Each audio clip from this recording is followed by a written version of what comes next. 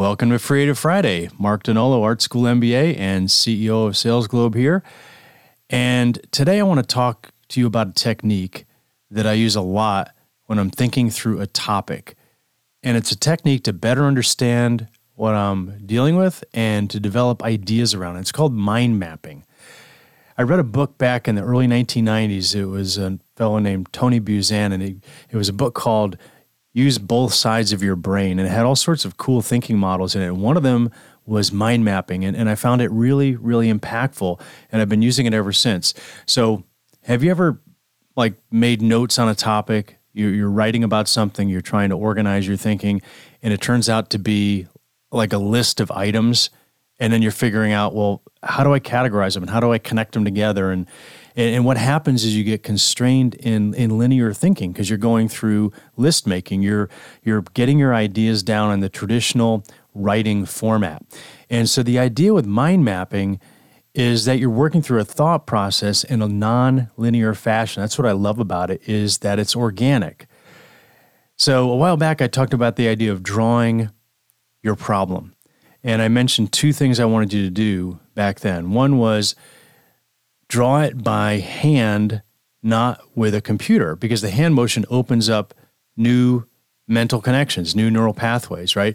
So get off the computer and get a pen or a pencil and start with that. And the second thing I said was take a blank sheet of paper, 8.5 by 11 sheet of paper, A4 sheet of paper, and then turn it sideways. Why is that? Because it changes your orientation from how you normally write lists and you write prose.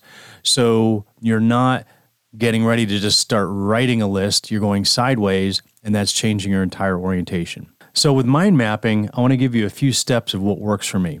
Step number one, start with your topic or your question in the middle of the field, in the middle of your whiteboard, in the middle of your paper.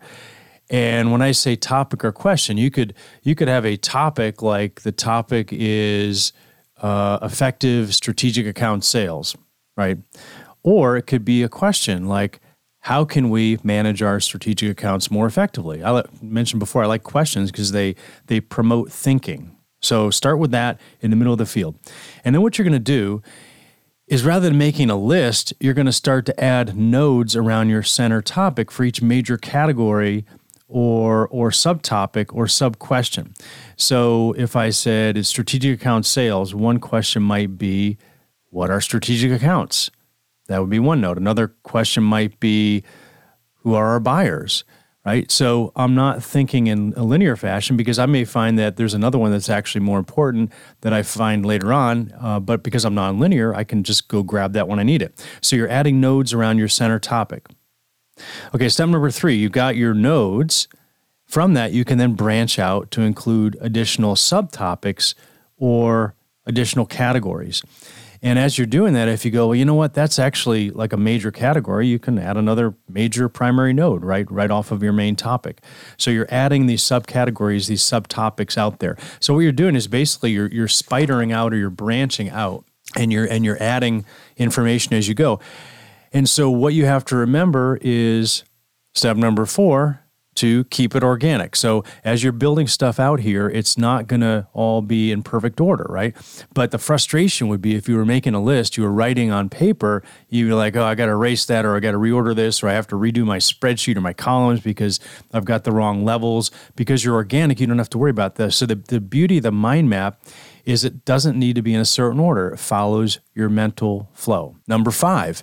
So as you're doing your nodes and you're doing your subtopics, you're going to realize that some are actually related to others. So if you're in your columns mode, your writing mode, your spreadsheet mode, you're going to go, okay, well, how do I connect those points together? The great thing about a mind map is instead of trying to figure out how you're going to categorize or recategorize each topic, you can add them in and then just draw connecting points to the other related topics that may be in another node. So what I mean by that is if I said, well, sales process for strategic accounts, well, that actually relates to talent as well, but I have it actually under the approach to market category. Well, I can just draw a dotted line over to talent. I know there's a connection point there.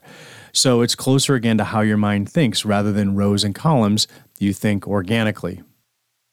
So let's pause right here and we'll finish up in part 2 of mind mapping next time. And in the meantime, go ahead and use this in your Fredo Friday.